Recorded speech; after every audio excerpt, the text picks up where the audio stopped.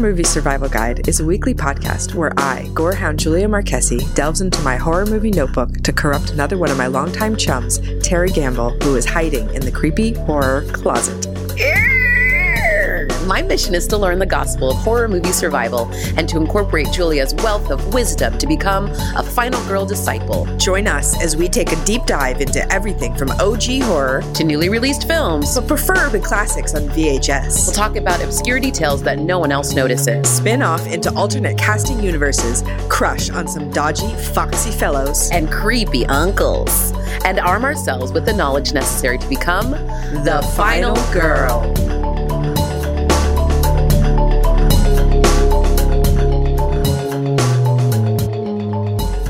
Hi, everybody. Welcome to Horror Movie Survival Guide. I'm Julia. I'm Terry.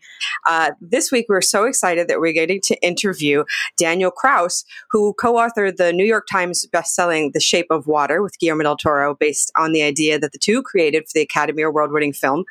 And their earlier collaboration, Troll Hunters, was adapted into the Emmy Award-winning Netflix series. Kraus's novel, The Death of Life of Zebulon Finch, was named one of Entertainment Weekly's top 10 books of the year, and his novel, Rotters, was a finalist for the Bram Stoker Award.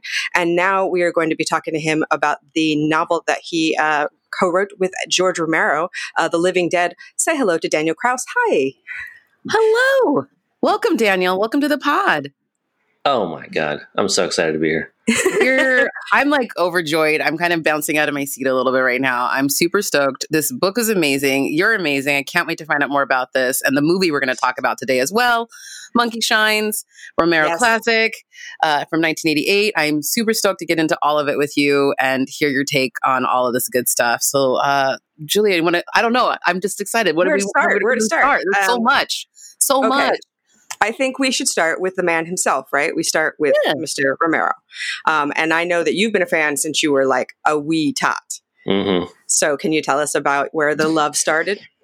Yeah, it's funny. I was just doing an interview today, and someone brought up the idea that horror really is a binding experience. It sort of bonds people together. Mm-hmm. And they were speaking about a father and a daughter, and that's really exactly what happened to me. My mom was a horror fan, and I watched Night of the Living Dead when I was 5 or 6 years old. Wow. Did it terrify you? No, I mean, I think at that age I didn't, most of it is people talking, Right. So there's not that much what a modern kid of that era would have found all that scary. I think it got scarier as I got older, actually. Yeah. But when I was a kid, it wasn't that scary, but it was compelling and creepy. But I also watched with her Twilight Zone every week. Oh. And those were scarier because those had some really scary images in it. And I think at that age, maybe you're not so plot oriented. You can't really figure things out, but images are scary. And so that had a lot. Twilight Zone has all sorts of creepy faces and masks and all that kind of stuff. Oh yeah. I couldn't watch it as a kid. It was too scary for me. I loved it. That's weird. That's funny. Yeah. Julia. You're like the horror guru, and I'm like the newbie of the family. But I loved Twilight Zone as a kid, so I guess there was a weird horror streak in me that I didn't realize was considered that till right now. Connections. Well, yeah. So that was it. I mean, because Twilight Zone was on every week, and because Night of the Living Dead wasn't copywritten correctly, it was on all the time. So I just saw it countless times with my mom, and it was a very kind of safe space. It wasn't something that was considered scary. She was obviously having a great time. She would be yelling at Barbara and Night of the Living Dead to stop falling down, all that kind of stuff. And then as I got older, for a long time, it was just Night of the Living Dead because this was pre, when I was a little kid, it was pre-VHS, Right. So we didn't have any video stores even. So it was just whatever happened to come on TV. Eventually, there were video stores, and eventually there were a few more channels, and I got to see things like Day of the Dead, Dawn of the Dead, and then Creep Show. I remember seeing on HBO. So things started to filter in, but for a long time, it was just Night of the Living Dead and Rod Serling. Yeah. Wow, that's a pretty good pair. So did you look at it and did it make you want to be a filmmaker, or were you just looking at it from like a horror fan point of view? Just a horror fan point of view. Mm-hmm. I mean, I started writing stories when I was very young, maybe like first grade. So some of that stuff was leaking in already to my, I hesitate to call it art. It is art. It's completely But it was art. leaking into my life in some way. But so was everything else, I'm sure. It wasn't just Twilight Zone. It was anything else, a Disney movie I was watching or whatever, So were you making creepy stories then, or what? Yeah, I was writing monster stories, basically. So I had a friend, and it started with, we'd draw a monster. So he had a folder of various Godzilla type monsters, and then I'd have my own. And then my speculation about how the story started is, we had all these monsters and we wanted them to do something. So if we had action figures, we would play with them in that way, but we didn't. So we wrote stories about them. So that's really how the stories began. And then eventually he stopped doing that, and I kept going with it.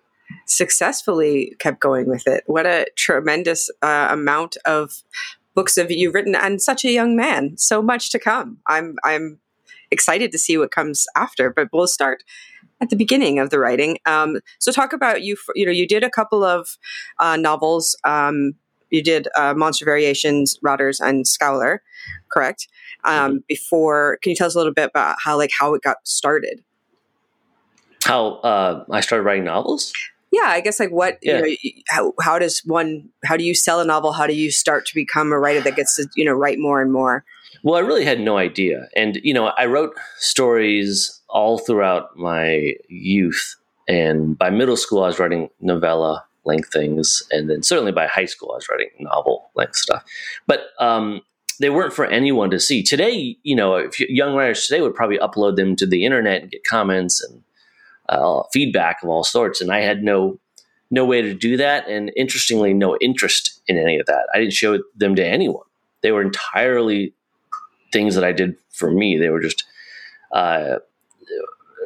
satisfying. And I think it has really helped me in my career. It has made, the reception of a book barely enters my perception. I don't read reviews. When a book comes out, it's almost an irritation. Like I'm not really interested in it. It's kind of rollout. I have to be dragged to.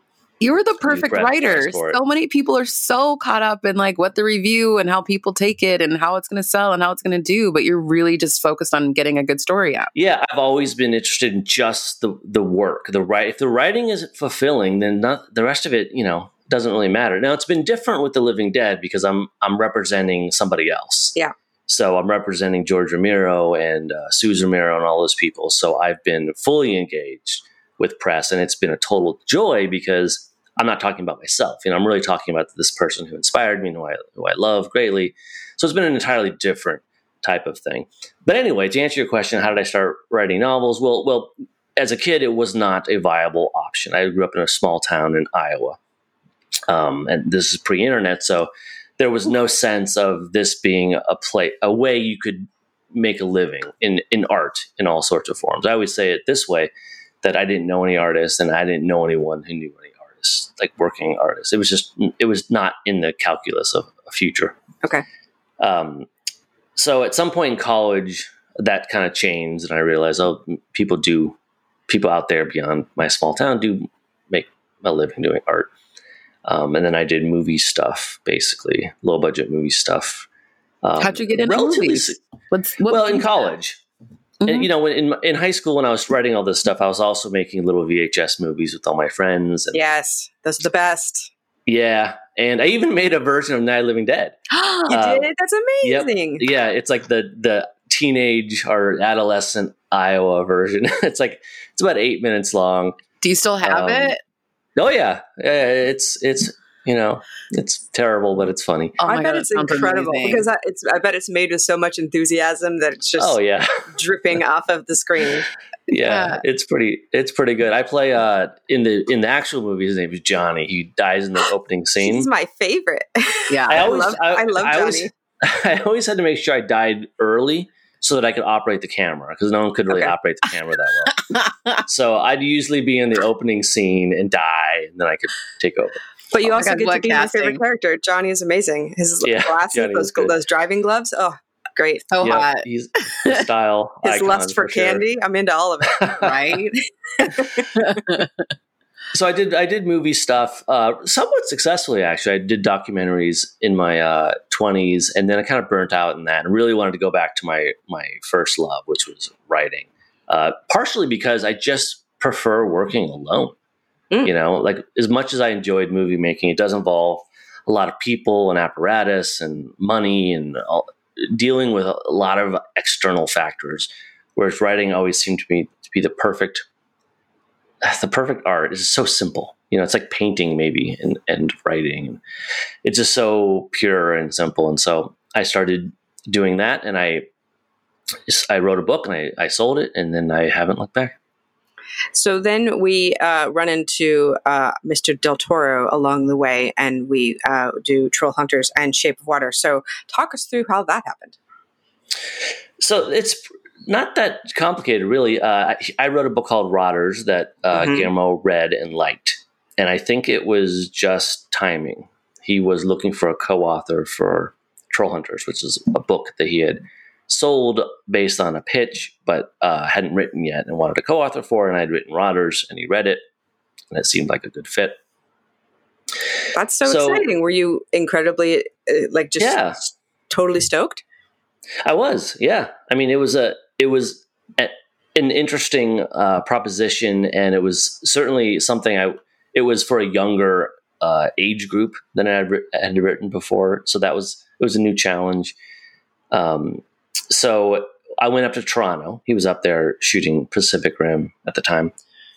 And during that first meeting, when we were sort of plotting out Troll Hunters, and he had a lot of it plotted out ahead of time, that's the same meeting where I mentioned to him that I had this idea for a book that was kind of like a Creature from a Black Lagoon type story. Mm-hmm. I love story. Yeah, it was so great. And he had also, you know, it's interesting to think of him as a little kid in Mexico and me in Iowa, but we were both watching the Creature from the Black Lagoon and having similar responses as kids. And he just really took to the idea right away and optioned it. And so eventually that became The Shape of Water, the book and the movie. Wow, man. You're getting to work with legends. It's like, I can't even imagine you go, okay, I've done Del Toro, and let's move on to the person's movies who have shaped my entire life and get to work with him.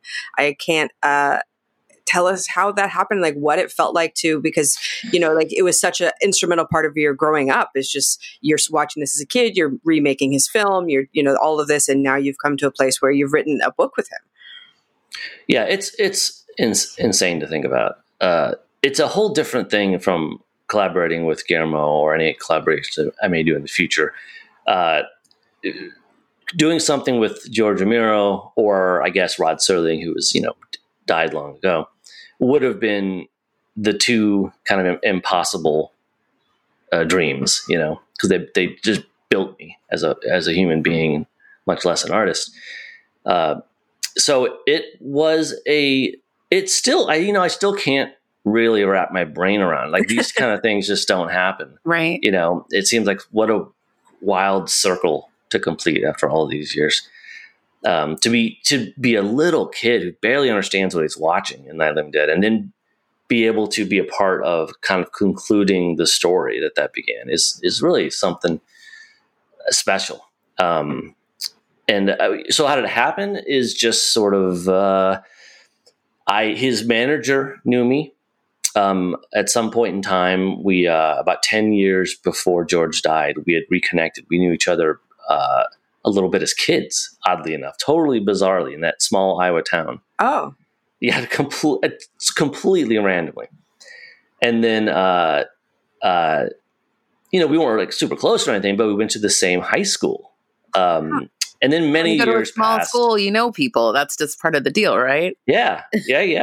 So many years passed. And I was reading an article about George Romero, and I saw his name, and I thought, well, it could be a different person by the same name, but maybe this is him. And so I looked him up, and we reconnected, and it turns out he was a talent manager, including George Romero. And so, you know, we reconnected for just a short moment there. And he said, I'm going to be in town with George at this convention. Why don't you come hang out with us for a little bit? So I did. I met George. It was super great. But that was it. And then we all went our separate ways, and I didn't hear from the manager again for another 10 years. And then it was about a month after George died, and he called me up. And of course, my career had continued to evolve in those 10 years, and I'd done a couple collaborations, which made me someone who might have, you might think of for a horror collaboration. Mm-hmm. And I think he sort of liked my books and trusted me and convinced Suze that I might be a good person for the project, and called me and just blew my mind. And I accepted the proposal. Obviously, I had to do a proposal of my own. Basically, I had to tell them what I read what George had written, and then got to tell them kind of how I would possibly conclude or fill in the gaps that he had left. Okay, because is it like, was the notes he left, was it like outline A to Z, or is it just kind of he's written what he's written and the end's just a big question mark? No, it was much more complicated than all that. It was, he had written a manuscript that was, I don't know. I mean, it's certainly not A to Z. It was more like A to D, and then F to M, and then okay. Q to S. So lots of starts and pieces. There were lots of pieces, and the biggest chunk, of course, was at the beginning. But he also wrote pieces that seemed to be from later, and he did write. He did leave some notes. We didn't find those for a while, but we did eventually. His manager did turn up some notes that he had written about where some of the plot threads were going. So that was hugely helpful. But it would have been so much easier had he just written half the book and stopped. But instead, it was all these pieces that had to be woven together and bridged, and that took a ton of research and planning. And that was months and months just figuring out. How long did it take you? I mean, this seems like a Herculean task to put all these pieces together. Well, it took me a couple years to write it. That was pretty much my focus for those years, though. I put everything else off, basically, and hit it really hard. And, I spent a few months researching, and not just researching. I'm not talking about factual researching. Like, there's parts of the book, like there's a section on the aircraft carrier. Like, I don't know anything about aircraft carriers. I don't know anything about the Navy. So there was lots of research and visiting an aircraft carrier and all that kind of stuff. But the research I'm really speaking of is research into George. And what was he like as a person? What was his likes and dislikes and loves and hates, and what were his favorite pieces of art, so that I could study those pieces of art, the kind of art, the films and the music that he is obsessed with. I was going to try to become obsessed with too, and see if those things that inspired him could now inspire me. So I went really deep with it, and that was kind of perhaps an odd way to go with it, but I think it really paid off. I think it's like you're trying to channel him as kind of closely as possible, right? And to get into his mind, because that's kind of what you're trying to do, is like, it's your idea, but it's also has to be parallel with his ideas. So, and his influences. Yeah. Sure. Like, so in a way, it's Hoffman kind of like stuff and everything. I was like geeked out about that. That was amazing to me. Okay, I want to know more about. I just want to know more about how the characters and like the character development, like how many pieces of that was there. Well, almost all the major characters came from George.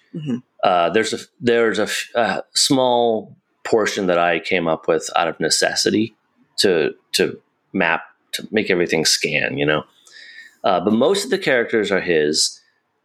Most of the general broad settings, so the opening of the book essentially has 5 major settings. There's that government agency, there's the aircraft carrier, there's the TV station, there's the morgue.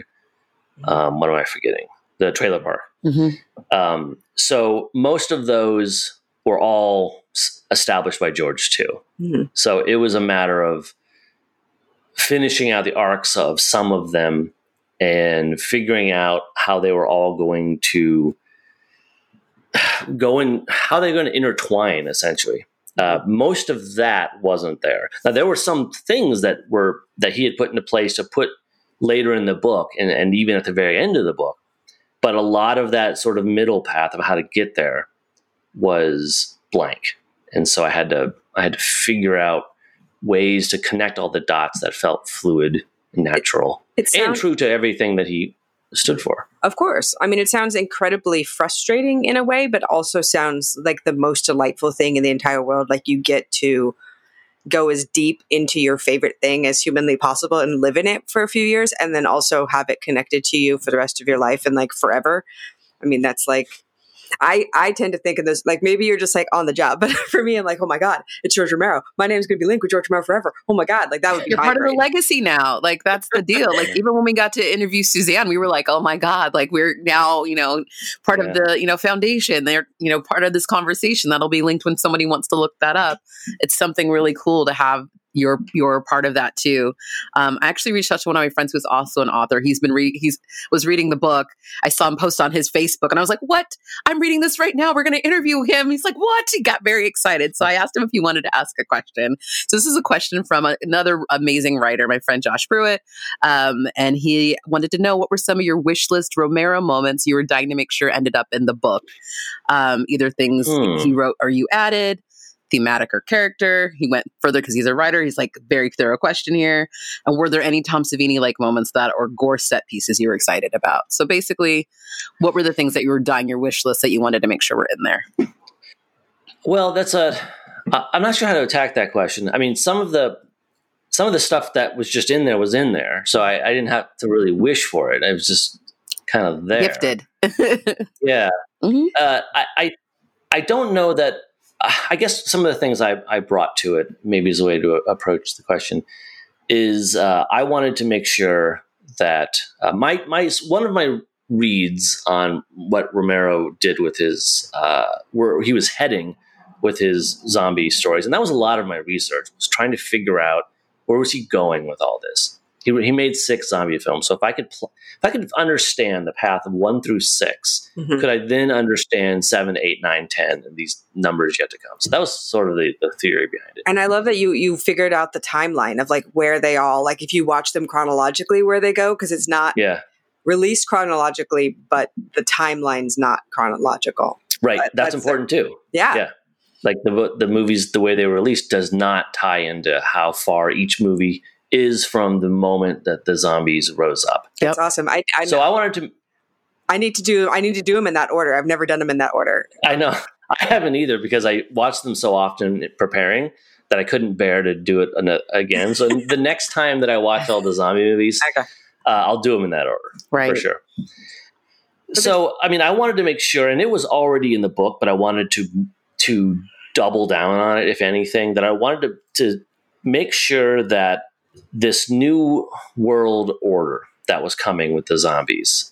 He had always made movies about the downfall of humanity, but this book, partially by his design, was going to go further into the future, which said to me that we're going to look at this nub of humanity that's left, and they're going to try to recreate the world in a better way.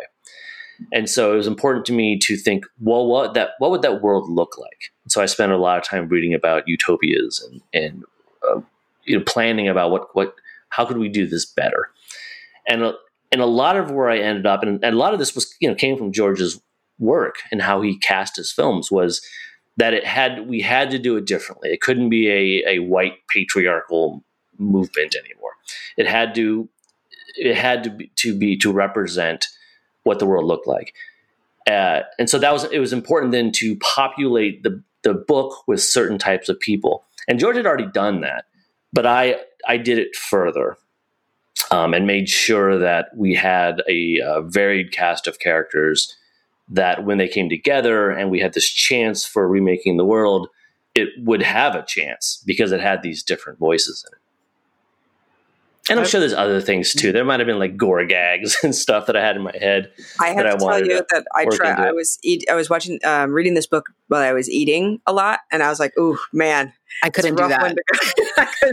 It's rough to read while you're eating. Just it's so gory, but I love it because it's like, yep, this is the Romero gore I expect. I'm very glad it's in there, and I love that there's so many little things that are kind of Easter eggs for the hardcore fans, like the ghouls versus the zombies, because everybody's just the names. I love that when you finally are like, what are we going to call these things? It's so brilliant.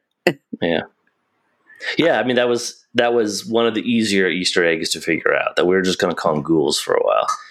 But that's part of the idea too, was that, when this thing happens, people aren't going to know what to call it. And everyone's going to call it something that makes sense to them of how to other the fright, right. Whatever they're scared of. Like some people in the book just call them gangs, and other people call them ghouls, and the scientist calls them sarcophages. And so everyone has their own conception of what the bad thing is. And eventually, the zombies come down the pike and people embrace that. And reading this during the pandemic, woo! I think what also I was really struck by is, just like every Romero film, I feel like it's one of those things that I was like, wow, I'm sure when you started writing this was not, pandemic was not a thing yet. This is like a thing we happened to be upon in the midst of this. And I feel like all his movies always become more and more true every year. And I feel like this book is going to have the same effect, of like, that's just going to feel more and more like present each time we read it. That's why I think he had a touch of genius to him. Mm-hmm. I think he was a seer in a way. Like he had just an instinct of approaching certain topics, most of them having to do with American society, before anyone else was dealing with them. So if there are things in this book that feel prophetic, most of them probably come from George. He just had a sixth sense about it. Yeah, he really did. You just watch, even Night of the Living Dead, you look at it when the microcosm of society that is presented there, and you're like, oh, wow, not much is different there, is it? Kind of exactly the same. And it's it's great that he was putting it forward so plainly so long ago and just saying it, here we are, and nobody else is saying it, so here we go. And I love that about him. And I love, because to me, always for a zombie apocalypse, the zombies are interesting, but the humans are the main thing. And this is, it's always an exploration of how do humans survive? How do they interact? What happens? And of course, we always try to create utopias and they always fail. And why is that? And like that kind of everything all together. Just amazing. An amazing writer. And this book was so much fun to read. And it was just being able to be in that world, and you get to do something that we'd never get to see really in a Romero film, like from the zombies' point of view, as well as like what they're thinking, which is bitchin'. Yeah, that was also from him. Sort of the style of those chapters are me, but he had inserted chapters from the zombies' point of view. And one of the things that I uncovered in my research phase was an old short story that he had written that had been completely lost. It had only been published to his website around the year 2000. And then the website was very short-lived before he killed it. And I dug it up, and it was also from the zombies' point of view, and it had a lot of details that were helpful about how he perceived zombies, how they smelled things and saw things and tasted things, if they could feel hot or cold. A lot of these really just meat potatoes type of issues. So those were all really important and valuable, and I had kept this ongoing document of just the Romero zombie, what it can and cannot do, and all the examples from all the films, so I could reference. Okay, there was a zombie once who rode a horse, so I know that that's possible, and zombies can use weapons, but they can't do this. So you used to have like a master zombie file somewhere, right? Oh yeah, I got just loads of zombie files. That's what everybody needs, zombie files. That's what I think. Yeah, I'm going to start one. Well, we already have a horror movie notebook, so that's kind of, the zombies are in there. It's just not a specialized one. So would I be correct in assuming that Night of the Living Dead is your favorite Romero film? Yeah, but I always put the caveat that it's a film that's so much a part of me that I can't judge it objectively. Like it's more like an album that I listen to a lot of times. Like it's just a part of my biology. I think that movie aside, like that's obviously my emotional favorite. I'm a huge fan of Day of the Dead, Mm-hmm. and I've loved Creepshow since I was a little kid. But he's got other ones like Martin that are just obviously brilliant. We are Yes, obsessed with Martin. We interviewed John Omphus for this pod, and we are just because we're so enamored, and he found out we were so enamored, so he came on the show too. Such a great film. I'm still holding out hope that someday they'll find the original cut. Yes. It's like 3 hours long, right? We too. Yeah. Oh, Like when we hear about lost footage, it like breaks our heart. It's just awful. But we also we did Season of the Witch, which we really loved as well. And we got to talk to Susanna about the amusement park, which I is getting released at some point somehow that we're so excited for everyone to see because man, it is killer, so brutal, but so beautiful and just really saying something that nobody ever says, which is just kind of humans, society rejects old people and just kind of sends them away to be whatever and like don't really pay attention. It's to do it in a horror movie way because it is terrifying and it is just something that is in your face. It's an incredible film. Yeah, it's interesting. I don't think he was at heart a very scary filmmaker. Like I don't think he made a lot of movies that were particularly scary. I think there's only a few times that he's ever been out really to scare you. I think Night of the Living Dead probably. And after that, I'd go right to the amusement park. right. Like I feel like those were the movies that are out to really rattle you. It really changes you. I feel like even right now, I feel like that's one of those ones I wish more people could watch because I feel like even during this last year of our dear Lord 2020, and hearing conversations about people just being like, it's okay if the old people die, and it's like, no, like, are you listening to yourself? Political figures saying this on television, like, I guess maybe they're saying stuff that I think people are already feeling, and that is generally what was underneath the surface. And that movie really brings that, I think, to light in a really, really effective way. So, well, we're so glad that he's Suzanne's really bringing we're bringing George Legacy's letting it live on. Is that you have the amusement park to look forward to. We have this book to read that's all in this whole new universe. If you want to dive back in and really explore, because for him, a lot of the films are, you couldn't do in a film what you do in this book, right? Because it's so huge. And that's what's so great about it is like, it's just, you can go anywhere in the world you want to at any time. It's epic. So it's a whole, it really is the kind of really awesome. So we're going to talk epic about adventure. Yeah. Mm-hmm. Which neither Terry or I have seen before. So this was our first time watching. I tell you, I'd seen it, and I when I did research for the book, I watched all the movies, so I saw it then, but it was kind of a blur. So it was good to watch it again. So what do you think? Oh, I thought it was great. It was just kind of one of the things like you can't really see where the film's going at any point. So I'm like anything could really happen. And it's such, you have such it's just the beginning, right? Like just like right away, we're going to get right into it. And have because this is based on a novel. Which have you read the novel by Michael Stewart? No, okay. I have not.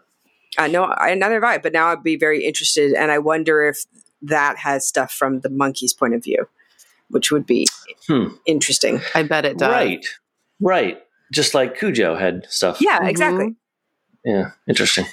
I was very excited for Stanley Tucci because I really love Stanley Tucci. Okay. That's literally my first one. I was like, young Stanley Tucci, so hot. Anyway, thank you for giving us the suggestion then, Daniel, because you gave us young Stanley Tucci looking amazing in this movie. and young Janine Turner too. Yeah, he's a total slime ball. And I love this for him as this crazy doctor. So I think this is a great film of just looking at, the medical industrial complex as well too. And just like a doctor who thinks he's smarter than anybody. And then also one of our favorite tropes is the mad scientist with the gleam in his eye who wants to be the one to discover something and have the first discovery. And that's a very common theme we see in a lot of these movies and horror just in general. And this is a fun little example of the gleam in the eye, mad scientist man. Yes. Yeah, John Pankow is amazing in this movie. So I had just seen for the first time this year To Live and Die in LA, which he is in. And it's just like, he won my heart. He's like, he's so great. And so in this, I was like, yes, crazy scientist, junkie scientist. I'm into it. Bring it on. All of it. What is he shooting up? Who the fuck knows? It's all right. So do we need to cover like what the movie's about? Yes. Yeah. You want to give us a synopsis, a little rundown? Well, I can try and you guys can hop in. But essentially you have I think he's a marathon runner or something. Yep. A professional runner anyway. Professional athlete in college. Yeah. Bricks in his backpack. He's got weights on. I'm like, man, look at him go. I can't Ankle imagine. weights. Yes. Yeah, it starts out with this wild shot of him like naked, like stretching. I appreciated that. We were like, booty. Yeah, like right off the bat, there's a naked man workout. Mm-hmm. Yeah. So he goes out running one day and gets hit by a truck, and so then he can't walk. He can't move beneath his neck. He's a quadriplegic. Yeah. Quadriplegic. Yeah. And so that kind of ruins his life for a while, and he gets depressed, and his girlfriend leaves him, and he's in his wheelchair at home learning to use various pieces of technology that make his house function. So he'll yell out number 8 and it'll open the drapes. It's like early Siri, Alexa kind of vibe. Yeah. And that stuff's so interesting because Romero was a long-term technophobe, and I love those sequences where you can just feel the frustration. And it's that part feels very genuine to me. Yes. Where he's like trying to figure out all this technology to help him, and he's trying to turn the pages with his sort of mouth straw type of thing. And he's so frustrated, like nothing quite works. And it's those little things that you would never think about, really. Like you would think about all the ways your life would be affected by being a quadriplegic, but then you're just like, I can't even turn a fucking page. Like I just want to turn the page, and like how you couldn't, and I think that such a great,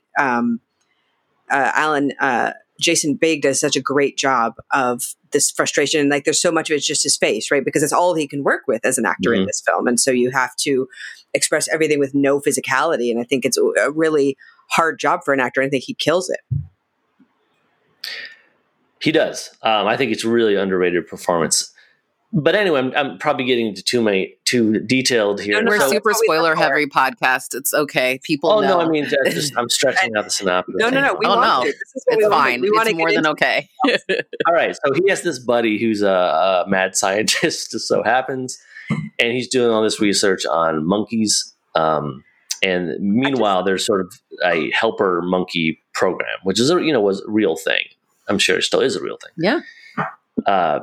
And so he's living with this nurse who hates him, and he hates her, and it's terrible. So the friend brings in this biologically altered monkey that I don't remember exactly. And he says it's a normal monkey, but it's not. Really. He offers it for this training program. I was like, oh no. It's just like it's not like you don't get this kind of scientist too often where it's just like, I don't give a fuck. I'm just going to like shoot stuff up and smoke in your office. And like, I don't care. It's all, none of it's above board. Don't really care.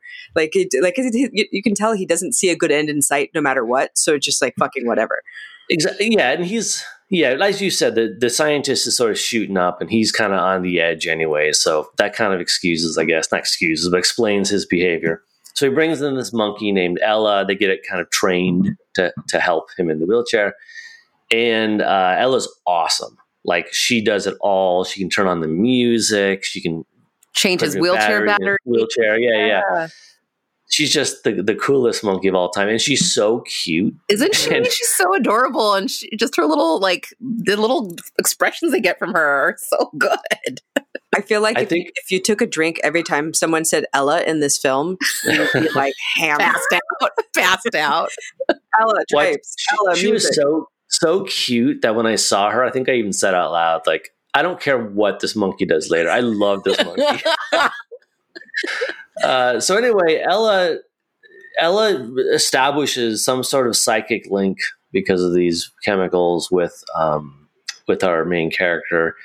And she begins to, when he gets angry, like kind of like the Hulk, she becomes the expression of the anger, and she goes out and commits evil deeds. So if he's mad at his nurse, then, for example, the monkey goes and kills the nurse's beloved bird. She's So really his hands. Like, she's his extension of his like physical body. Like they share that. So it's God, just talking it out loud makes you realize what a great idea this is, because he's lost his body. Mm-hmm. And so this monkey, by training, is his body and his hands. And it just takes on an additional component, which is his emotions, and carries out what he feels, even though he wouldn't maybe kill someone. The monkey just goes ahead and does it. It's just it's just taking his primal urges and taking all the logical stuff away. So it's just, there's a thought of like, I want that person to die. And then that's just taken upon without any sort of what happens or consequences no or any filter sort of thing like that. Yeah, it's like, what happens if you have these thoughts and your thoughts, you don't have control of how they are executed, basically. It's like, okay, if I have negative thoughts, is it going to come to fruition? Am I going to make these things happen? Am I willing these things to happen? And as Alan gets hip to the game, then it's the real struggle of like, was that my idea? Is that her idea? Because he's also incorporating some of her rage, it seems like, too, somehow. And also feeling like, I think a kinship, feeling like a guinea pig as well in this scientific type experiment and medical space as well, because he's wondering what really happened to him in the surgery. As they find out and investigate more, they find out that he actually was probably better off than the doctor who originally operated on him. Tucci. Not do his due diligence as a doctor, too busy hooking up, taking his girlfriend. It's all right, he'll get his. Yeah, he will. But that was really an interesting question of just the science and who's getting experimented on and how much help does somebody want or need. And he's also experiencing these dreams where he's seeing through Ella's eyes. I'm always a fan of any kind of like animal cam or monster cam. I knew it as soon as I saw that. I was like, Julia's going to be so excited to see a POV from the monkey. Monkey cam. I'll have to say though, my favorite POV in this movie was the one where like they put the camera on the end of his chair. So it's moving when his chair is moving. It was beautiful. I was like, I want more of that. So yeah, that was my exact thought. Like, that was so effective. Yes. Because it really like locks him into his chair. That I thought it was like sort of psychologically really put us in his place. And I wish there had been more of that too. But there's so many challenges to work with in this movie. You have it basically set mostly in one house with a character who can't move. And there's so many challenges. You have a monkey, which I'm sure to shoot with is going to be challenging as well. But like, he just took all of this on for this film and made it into this really thoughtful, but I guess it's not unusual, right? Like, that's what part of what I associate with Romero is like a very thoughtful film. Yeah. I mean, you can, two things. One, I think it was, according to him, at least up to that point, his hardest shoot because of the animals, and that it was just a laborious shoot. It was also really, I think, the first time he was working with a major studio. A creep show sort of, but this time he was really an employee of a studio, and I think that never went well for him and was uncomfortable for him.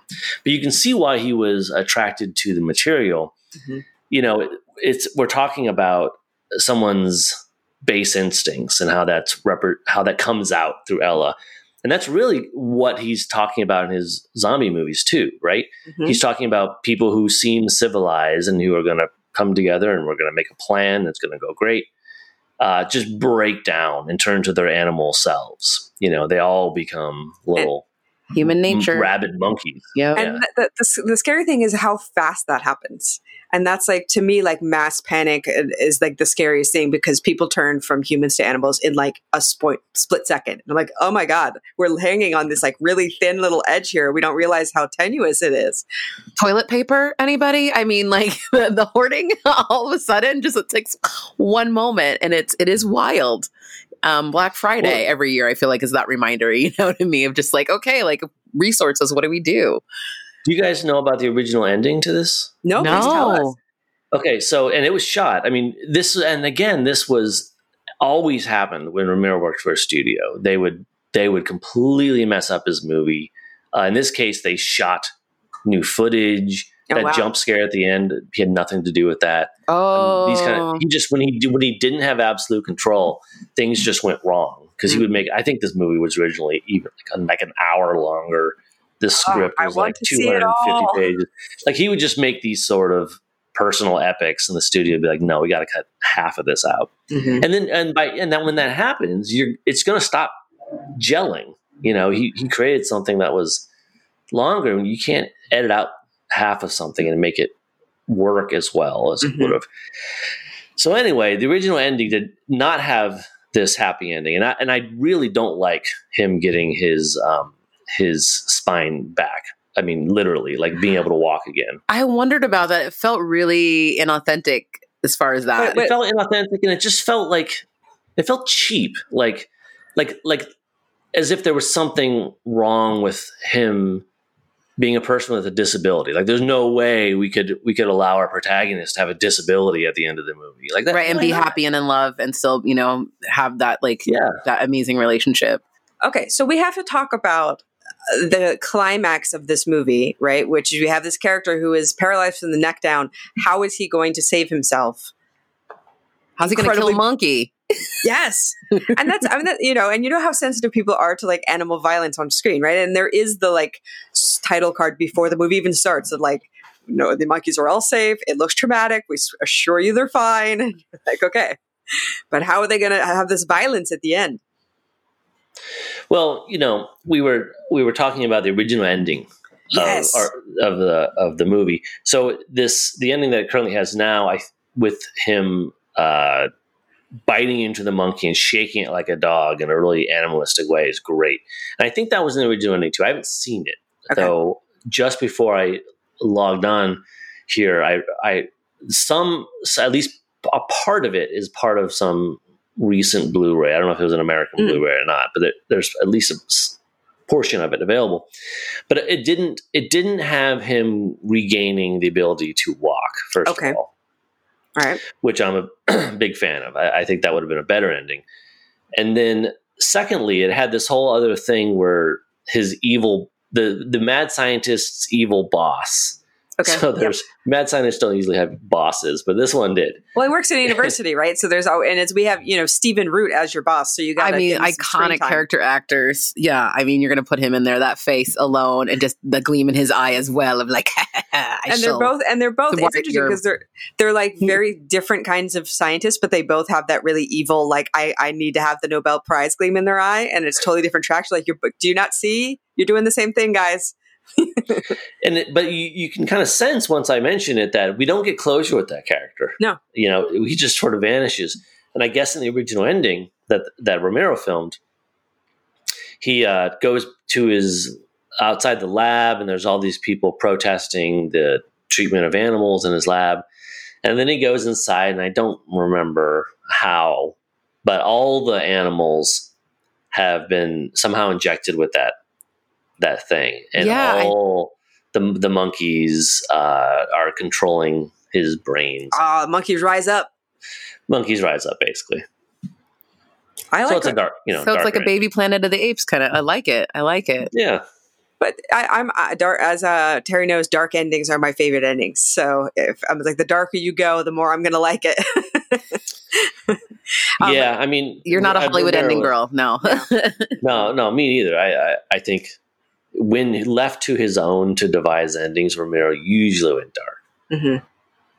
That's one of the multitude of things that I like about this man is he's not afraid to do his own thing and not really do it in a Hollywood way. And I like that, you know, everything you have it either in Pittsburgh or in Canada, pretty much. So you're pretty much outside of the Hollywood system for most of it. And I think that's what I like about it, is it doesn't feel Hollywoodized, except for here we're saying, right, is that the ending got changed because of the Hollywood system.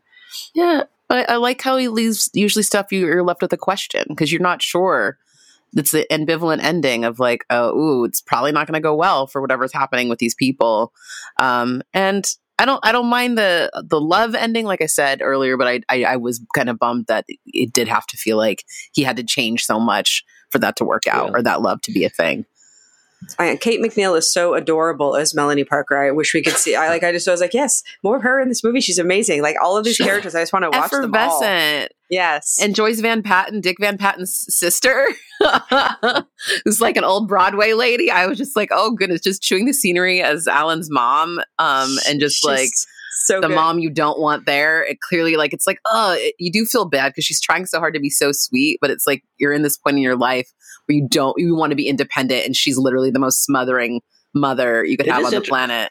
It is interesting how they have the evil nurse, right? And they Ella manages to get her out of there, and then they bring in the mom, who's kind of just a redo of the evil nurse in a way, just like coated in sugar. She's the sweet version. It's like sugar and spice versus, like she's like the overly saccharine version of the nurse who's like, I'm here because I love you and I care for you, where the nurse is like, I'm here because they pay me.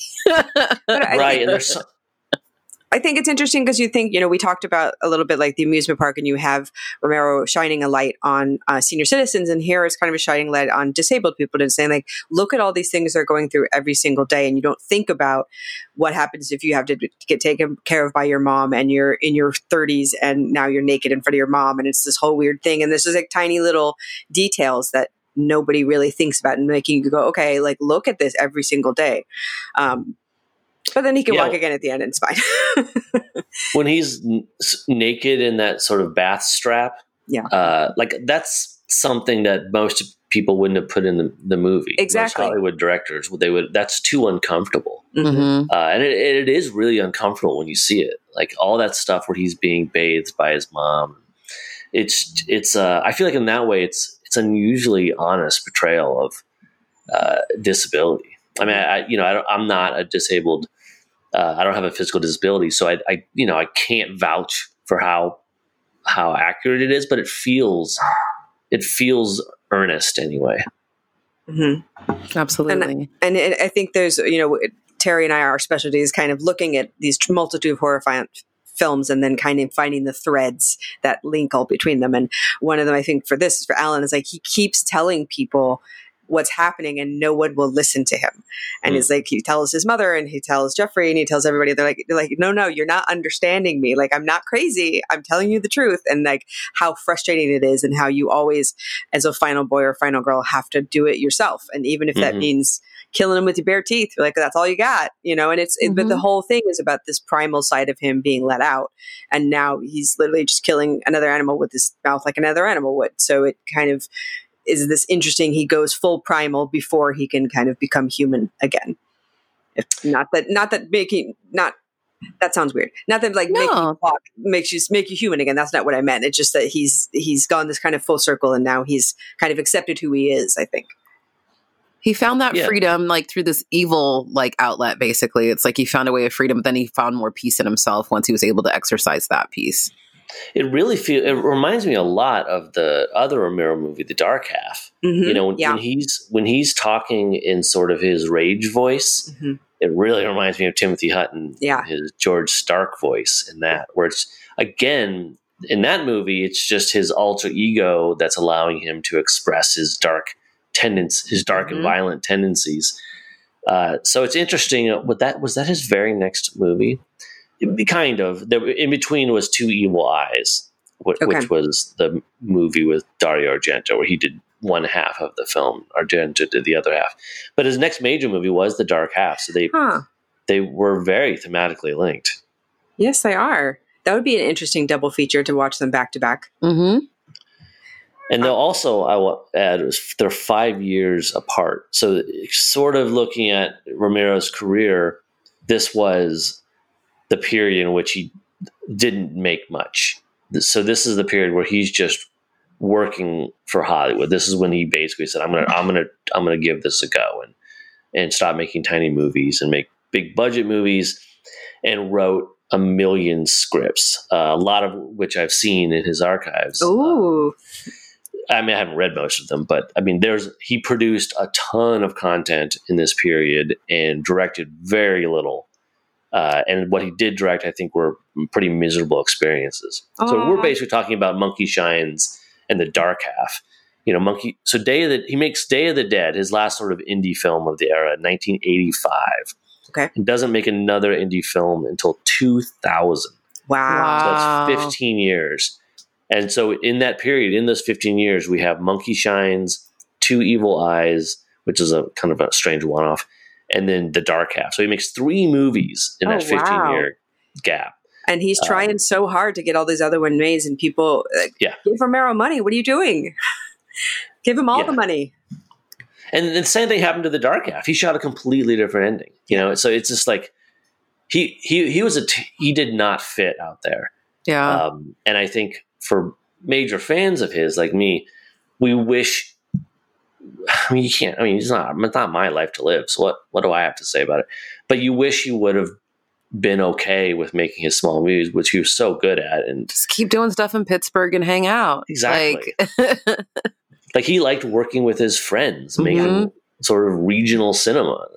But I think I think it's that kind of filmmaker's curse where all you want to do is make movies, but then you realize that most of making movies is raising money to make said movies, and like that's the big hurdle for pretty much everything. The part of making art. Yeah, I feel like John Waters has like similar story. Like just it does happen that way. And it kind of brings us back to the book, because the book was really his opportunity to make a big giant movie. Like he had tried with Day of the Dead before the budget got slashed on that. So he had gotten, and again, he sort of tried with Land of the Dead, and the budget got cut with that as well. But he had these close calls with making a giant epic zombie movie. And it just never happened. So I think a lot of that frustration was funneled right into the novel, where he could go just as huge as he wanted to. And there was finally no producer who was going to cut his budget. Right. I think he found it difficult. And that's why he didn't finish it.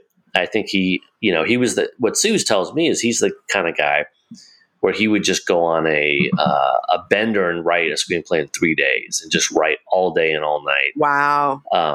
And that you can do that with the script because they're not very long, but and that's how he would work.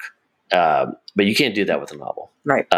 You can do your 3-day bender, but you barely made a notch in it. So that's why especially this tome. Come back and forth. Yeah. I mean, this is like, people saw me with this. They're like, with Terry, I was like, I know, I'm reading this big, huge book. This is like an epic. It wasn't long enough for me. Honestly, it could go 1,000. I would like 3. I would like 3 more. I feel like it's a trilogy. I don't know. I'm sure it's in your mind somehow. I'm sure there's more, but it's freaking. I don't know. You can keep going on. Sure, I want to know what happened. I want more, Etta. I want more. Yeah, all of those characters. And now you have some other stuff that you've written that's coming out this month as well, which is September. Can you tell us what those things are? Yes, I have 2 more things coming out this month. Wow, September is a fruitful month for you. It was. Oh yeah. So the book was August. Okay. Living Dead was August. All right. September. Yeah, 2020. Well, I had another book in February of 2020. Jeez, look at you go. It's been. I mean, I picked a terrible year to release all this stuff. Hey, but people are home. Yeah, I'm going out. maybe it was the right year. So I've got just out, as in a few days ago, from this recording, was a book called They Threw Us Away, which is a book for kids. Really, it's about teddy bears, which seems like an odd topic for me, but it's a kind of a scary, sad teddy bears story. And it's part of a trilogy called the Teddy's Saga. All right. Where they go on they all wake up in a trash dump and they have to figure out why they were thrown away. And so they go on this kind of epic journey back into the city. And then at the end of September is the first issue of The Autumnal, which is a comic book. Good. That's one of my favorite words. So I am on board already. We love autumnal themes. Yes. It's essentially about evil leaves. Nice.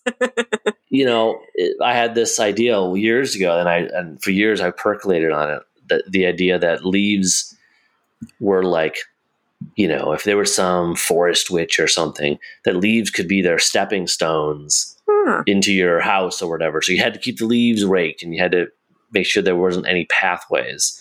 Oh, I like it. That's not really how the story plays out, but that was the genesis of it anyway. But leaves are everywhere, man. You can't get away from leaves. It's like lava, hot lava. That's the thing. So we have a question I always like to ask our guests, since our podcast is Horror Movie Survival Guide. The whole idea is, how do you survive a horror film? And so we always like to ask, what Horror Movie Survival Guide tip do you have that's to survive a horror film? Oh, geez. So if you're a character in a horror movie, no, this is what happens. All of a sudden, the apocalypse is happening. Right. The ghouls are coming to get you. Okay. What's your tip? What would you do? Right. I mean, the thing is, these days, you those kind of things cross your mind. You know, yes. Like with everything going on, I was like, what would I do if I had to get out? What if I had to run? Mm-hmm. And my plot is to, on foot, because you can't trust cars and highways, is hike back to where I am from, Iowa. Wow. And meet up with my dad, who is a hunter. Okay. So he's like a whether it's guns or bow hunting, or he can shoot arrows. You know, I think we can live off the land, because he shoots his own wild game and eats it. Wow. So I think it's time to, so it's, I'm hearing have a bug out plan is what I'm hearing. So have your bug out plan and know who your hunter friends are. Exactly. Make at least one hunter friend and have them on your phone, so you know. Oh, it's nice to have a dad that's going to be handy in the zombie apocalypse. Not everybody could say that. Yeah, I know. It's like, I think this is really going to patch things up with us. we're gonna bond. You know what I said? Horror is a bonding experience. Yes. At the top of this interview, I think it's really gonna bring us closer to the end of the world. Well, thank you so much for talking to us today. This has been an absolute blast, and we were so honored to be able to read The Living Dead and talk to you about it. If you guys it is available now. Go out and check out this book. You can really delve into the giant world that George Romero had in his mind, and Daniel Kraus helped bring to life, back to life, like a zombie. A ghoul. A ghoul. Yeah. A white eye, whatever you want to call him. Whatever, some demon. Thank you so much. Follow us on Instagram, Twitter, Patreon, all the good stuff. And follow Daniel. Where can we follow you? Where can we follow you, check you out? Well, I am currently on Twitter and Instagram, although I take long breaks. So the best place to always find me is danielkraus.com. All right. And join your email list. Yeah. Keep up to date. Thanks so much, Daniel. We really appreciate it. You're lovely. This was a great conversation. And thank you again for Monkey Shines. That was a sweet little gem we hadn't gotten a chance to watch yet. And thank you again so much. This book, freaking awesome. My roommate, who does not like horror at all, is like, that sounds so good. I told her little tidbits and she wants to read it now. Like, you made my friend a reader who's not a reader. So I'm very excited. Amazing. We're passing on the gift of horror from Julia to Terry to Terry's friend. It's going to be great. Yeah. What more can you ask for? Thank you so much, Daniel. You're welcome. Thank you.